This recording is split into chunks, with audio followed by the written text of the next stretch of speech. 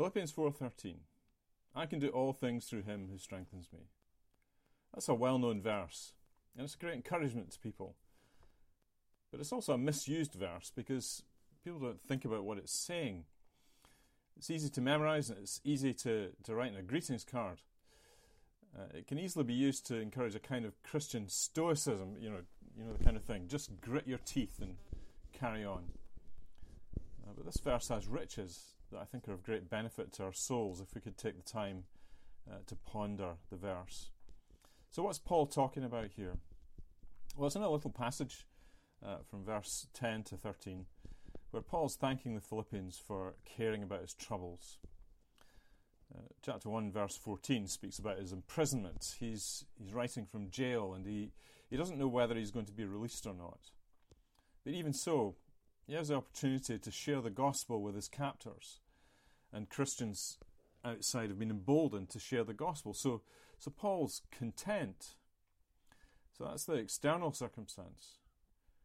But what else is true of Paul in this setting? Well, it is that he is in Christ. In this verse, the ESV says, through Christ, through him who strengthens me. But he's really talking about being in him who strengthens me, being in Christ.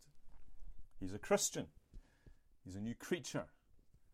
He's united with Christ in his death and resurrection. He has the Holy Spirit, who is that bond of union between him and Christ. So he's in Christ. He's with Christ. Christ is in him. And this is what Christians are called to believe about themselves in all circumstances.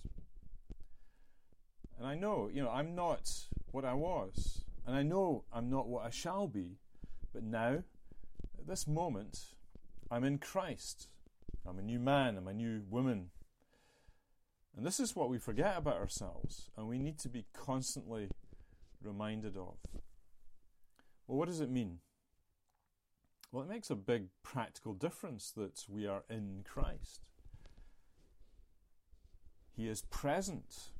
And because he's present, he strengthens us, he empowers us, he makes us able to endure those hard trials of life. And that's Paul's experience in prison in this setting. And notice that Paul needs to do the enduring. The Lord may lift him out of the situation, but in the meantime, he waits and endures. And he says, I can do all things. He's not saying he can do crazy things. He's not saying he can bend the bars of his cage or physically overpower a platoon of guards. But he is empowered to endure where the Lord has put him. And he's able to find joy in the Lord, joy in the gospel, in all the uncertainty of his life, whether he's up or whether he's down. And that's true for us too. If we're Christians, we can face a difficult situation with Christ. Or we can face a big decision without compromising witness to Christ because we're with him. And it's all because he is faithful to us and he strengthens us. And he will never leave us nor forsake us. So let's pray and ask the Lord to help us in this. Heavenly Father, we pray that you'd help us to remember that we are in Christ Jesus. And that because we are in Christ, we have a strength that the world knows nothing about. A strength that enables us to endure and to face difficult trials in our lives, but to do so with joy and to be able to find joy in the midst of those trials. So Lord, help us, we pray, to remember.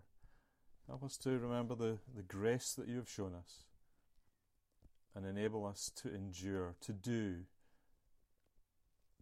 all things as we wait for you. And we pray this in Jesus' name. Amen.